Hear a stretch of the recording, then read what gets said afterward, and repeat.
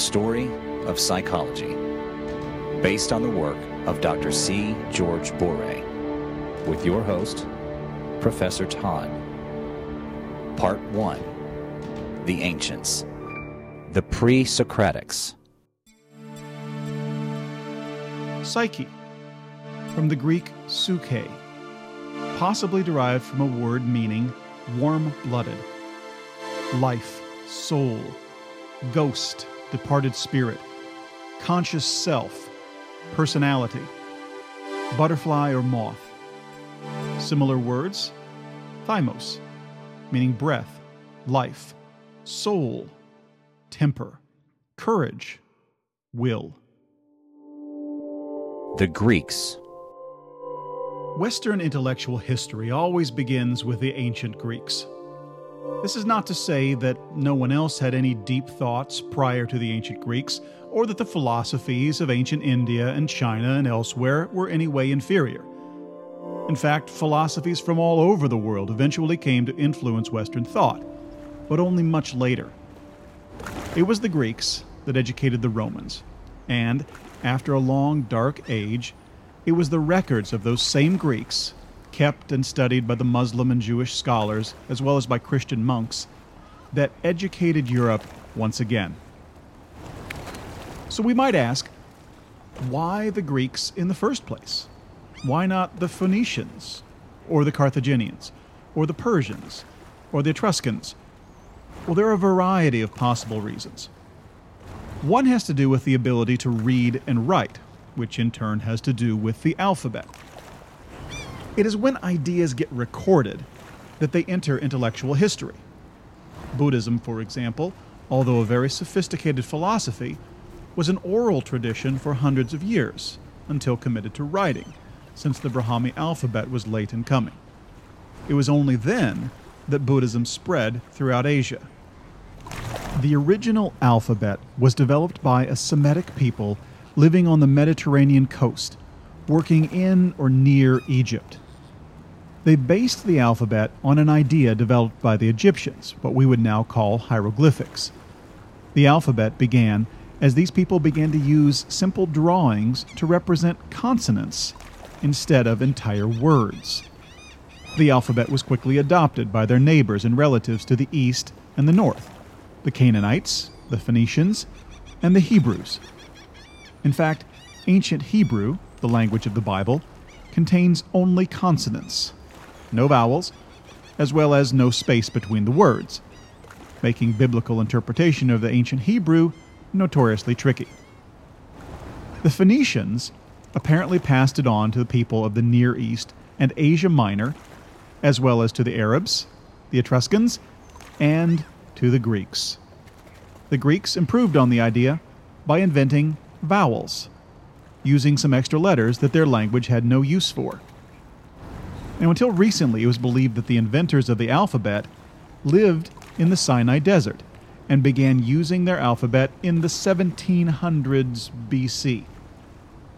However, in 1998, archaeologist John Darnell discovered rock carvings in southern Egypt's Valley of Horrors that pushed back the origin of the alphabet to the 1900s BC, or perhaps even earlier. Prior to the invention of the alphabet, reading and writing was the domain of specialized scribes, concerned mostly with keeping track of government records. Even in the case of the Phoenicians, writing was more a tool of the merchant class to keep track of trade than a means of recording ideas. In Greece, at least in certain city-states, reading and writing was something that everyone did. And by everyone, of course, I mean upper-class males. Women, peasants, slaves were discouraged from picking up the skill, as they would be, and unfortunately still are, in many places around the world. So if you wonder where all the women philosophers are, well, there are very few indeed. The poet Sappho of the island Lesbos is the closest we get to a female philosopher on record in the ancient world. Sappho was born somewhere around 630 BC on the Greek island of Lesbos. She wrote many volumes of poetry that were admired throughout ancient Greece and the surrounding world. Plato even once suggested that she should be added to the list of muses that are said to inspire artists. Her home island even minted a coin with her likeness in her lifetime. Sappho had both male and female lovers, and it is her island which gives its name to the love between women. She is said to have committed suicide by leaping off a high cliff because of a broken heart. Her poetry usually concerned love, and often refers to the goddess of love, Aphrodite. It was accompanied by simple music, played on the lyre, a small harp that you may see her holding in pictures. Because her poetry only survives in fragments, modern translators have had the difficult task of reconstructing her poetry on the basis of those bits and pieces. But let's return to a discussion of the alphabet. Having an alphabet allowed the Greeks to begin recording ideas. But simply having an alphabet does not explain everything. Another thing that made the Greeks a bit more likely to get the intellectual ball rolling was the fact that they got into overseas trading early. Their land and their climate was okay for agriculture, but not great. So the idea of trading for what you can't grow or make yourself came naturally. Plus, Greek is practically all coastlines and islands, so seafaring came equally naturally. What sea trading gives you is contact with a great variety of civilizations, including their religions and philosophies and sciences. This, of course, gets people thinking. If this culture says X and that one says Y and a third one says Z, well then, what is the truth? Traders, it turns out, are usually skeptics. Still, the Phoenicians and their cousins, the Carthaginians, had the alphabet first, and they were excellent sea traders as well. So why weren't they the founders of Western intellectual history? Perhaps it had to do with centralization. The Phoenicians had an authoritarian government controlled by the most powerful merchants. The Carthaginians had the same. Perhaps being surrounded by powerful authoritarian empires forced them to adopt that style of government in order to survive. But the Greeks, on the other hand, were divided into many small city-states, each unique, each fiercely independent, always bickering and often fighting. That may seem disadvantageous, but when it comes to ideas, diversity, and even conflict can be invigorating. Consider that when Greece was finally united under Macedonian rule, the flurry of intellectual activity slowed. And when the Romans took over, it practically died.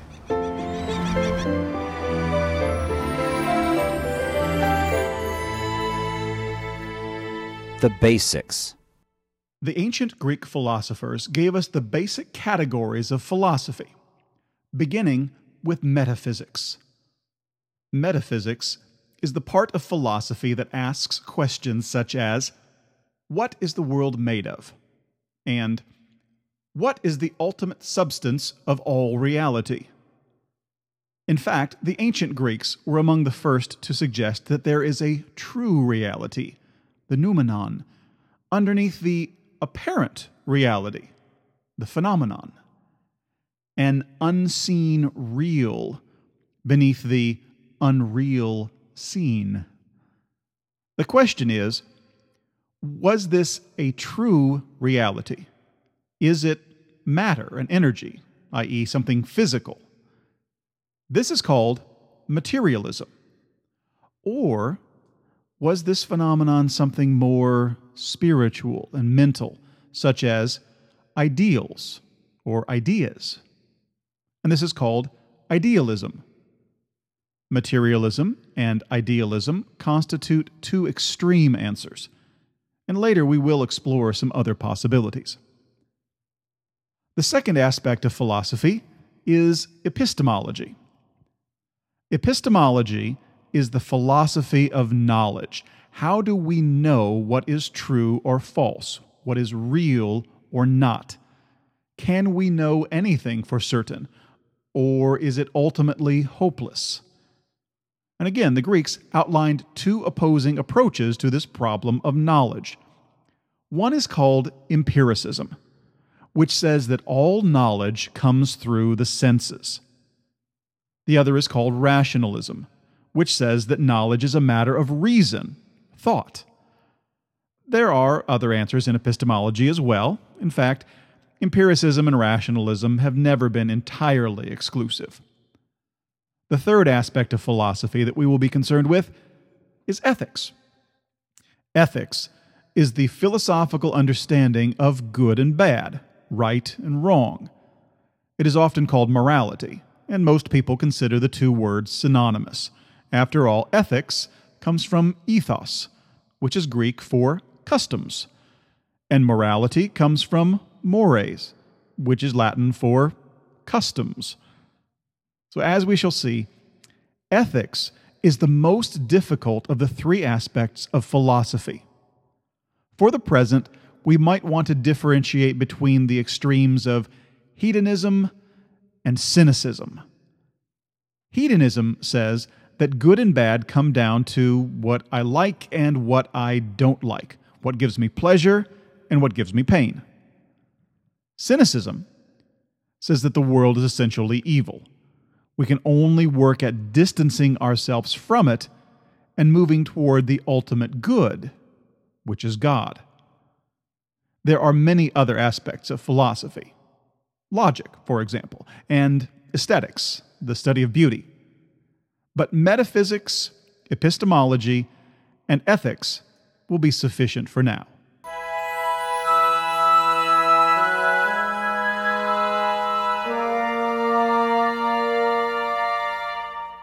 The Ionians. Greek philosophy did not begin in Greece as we know it. It began on the western coast of what is now Turkey, an area then known as Ionia.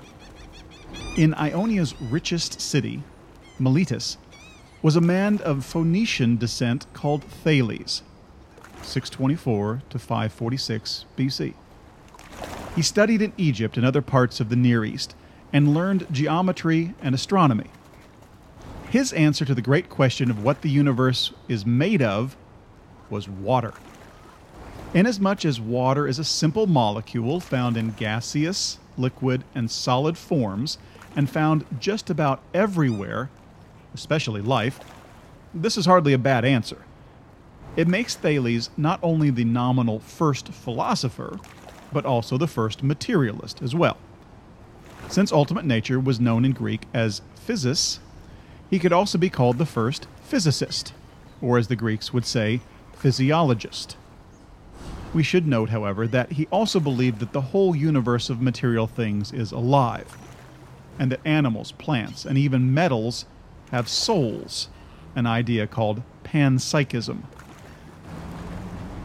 His most famous student was Anaximander, 611 to 549 BC, also of Miletus. He is probably best known for having drawn the first map of the inhabited world. Anaximander added an evolutionary aspect to Thales' materialism.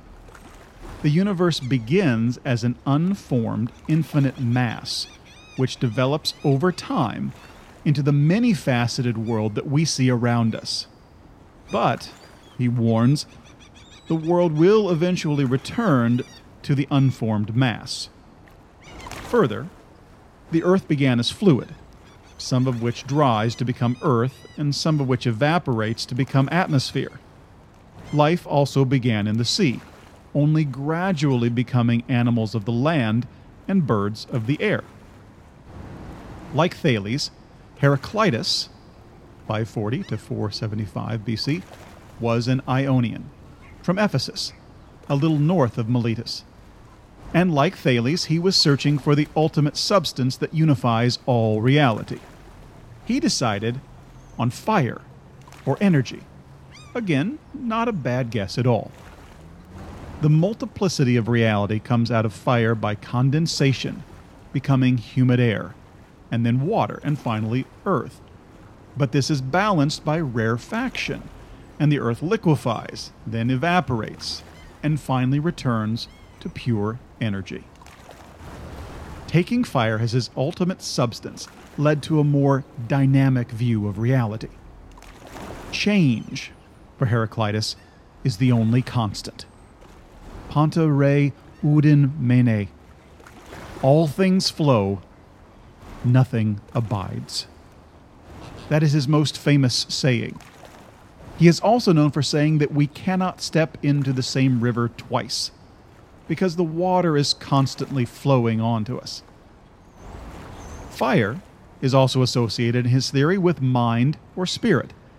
And just like any other fire, he points out that our individuality eventually dies.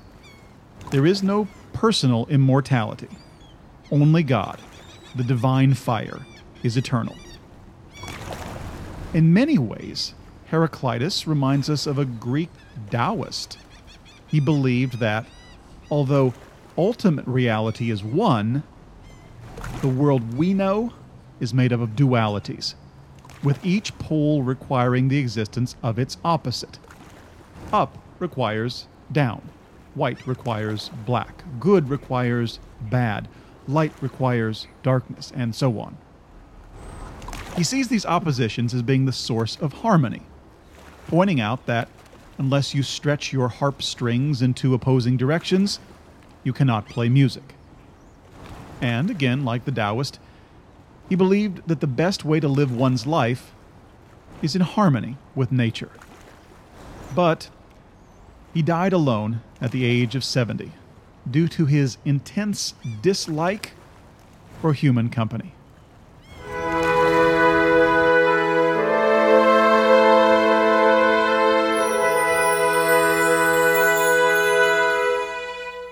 The Greeks of Italy. Another Ionian was Pythagoras, 582 to 500 BC. After traveling everywhere from Gaul, modern-day France, to Egypt and India, he settled down in Crotona, a seaport in southern Italy. Southern Italy was the greatest settlement of Greeks outside of Greece, to the point that the Romans referred to the area as Magna Graeca, Greater Greece. And it was there, in Crotona, that Pythagoras set up his famous school. Now, his school was more like a large commune, and Pythagoras' philosophy was more like a religion. Because they believed in reincarnation, all of his followers were vegetarians. They avoided wine, swearing by the gods, sexual misconduct, excesses, and frivolity. For the first 5 years, a new pupil took a vow of silence. Women were treated as equals, a true rarity in the ancient world. His philosophy was rooted in mathematics, which meant geometry to the ancient Greeks. Pythagoras is credited with a number of geometric proofs, most notably the Pythagorean theorem. The sum of the squares of two sides of a right triangle is equal to the square of the hypotenuse.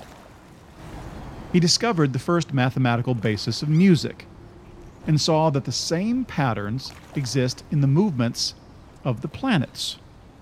He is also the first person to realize that the Earth, the Moon, and the planets are all spheres, hence the music of the spheres. He saw the elegant lawfulness of geometry as the foundation of the entire universe. So, rather than look for an understanding of the universe in the movement of matter and energy, he looked for the laws of nature, the form rather than the material.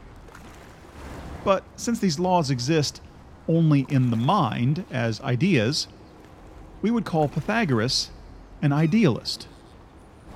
Although his life remains mysterious, his school lasted for 300 years and had a profound influence on those who followed, most particularly a young man named Plato. In Elea, another Greek seaport in the south of Italy, lived Xenophanes, 570 to 475 BC. He is best known for his denial of the existence of the Greek gods. Quote, "Mortals fancy that gods are born and wear clothes and have a voice and a form like themselves. Yet if oxen and lions had hands and could paint and fashion images as men do, they would make the pictures and images of their gods in their own likenesses. Horses would make them look like horses, oxen like oxen.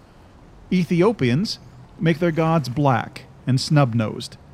Thracians give theirs blue eyes and red hair." End quote. From Diogenes Laertes by Theophanes. "There is only one God," he said, "and that is the universe, nature. This perspective is known as pantheism. Nevertheless," said Xenophanes, "all things, even human beings, evolved from earth and water by means of natural law. But things and people remain forever secondary to the ultimate reality that is God or nature." Parmenides, 540 to 470 BC, of Elea, was a disciple of Xenophanes and would have a particularly potent influence on Plato. He extended Xenophanes' concept of the one God by saying, "Hen ta panta," all things are one. Ultimate reality is constant. What we believe to be a world of things and motion and change is just an illusion. One of Parmenides' disciples was Zeno of Elea, 490 to 430 BC. Not to be confused with Zeno of Citium, who we will look at in a later chapter. Zeno of Elea wrote a book of famous paradoxes, including the story of Achilles and the tortoise. Let's give the tortoise a head start. By the time Achilles gets to where the tortoise started, the tortoise will have moved a little farther. And by the time Achilles gets to where the tortoise had moved, the tortoise will have moved a little further still, and so on. Hence, Achilles can never catch up with the tortoise. The point of the story, and of all the stories, is that motion is an illusion. In making his point, Zeno of Elea invented the form of argument known as reduction to absurdity. And you will note, however, that these arguments don't really hold up in the long run, because Zeno mistakenly takes motion, time, and space as made up of an infinite number of points, rather than being continuous.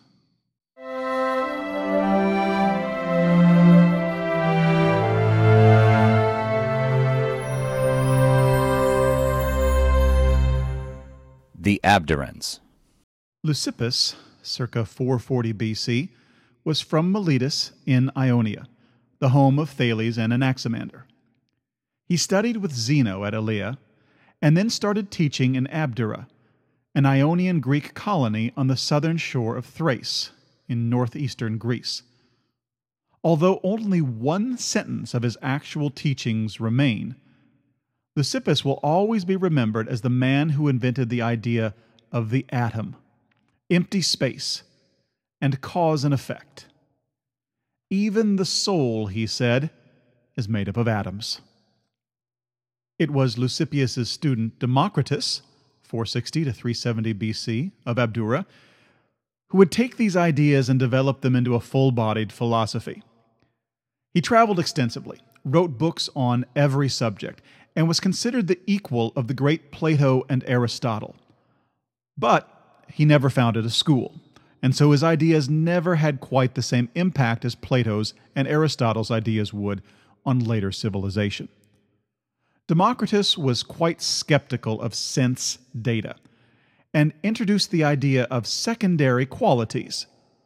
Things like color and sound and taste are more in your mind than in the thing itself. Furthermore, he said, sensations are a matter of atoms falling on the sense organs, and that all the senses are essentially a form of touch. He also invented the idea that we identify qualities by convention. So, for instance, we call sweet things sweet, and that is what leads us to group them together, not some quality of the things themselves. And this is called nominalism, from the Latin word for name. This way of thinking doesn't show up again until the late Middle Ages.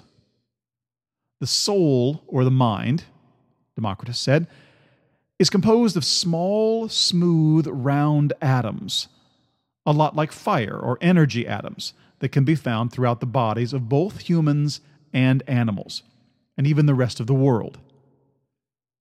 Happiness comes from acquiring knowledge and ultimately wisdom.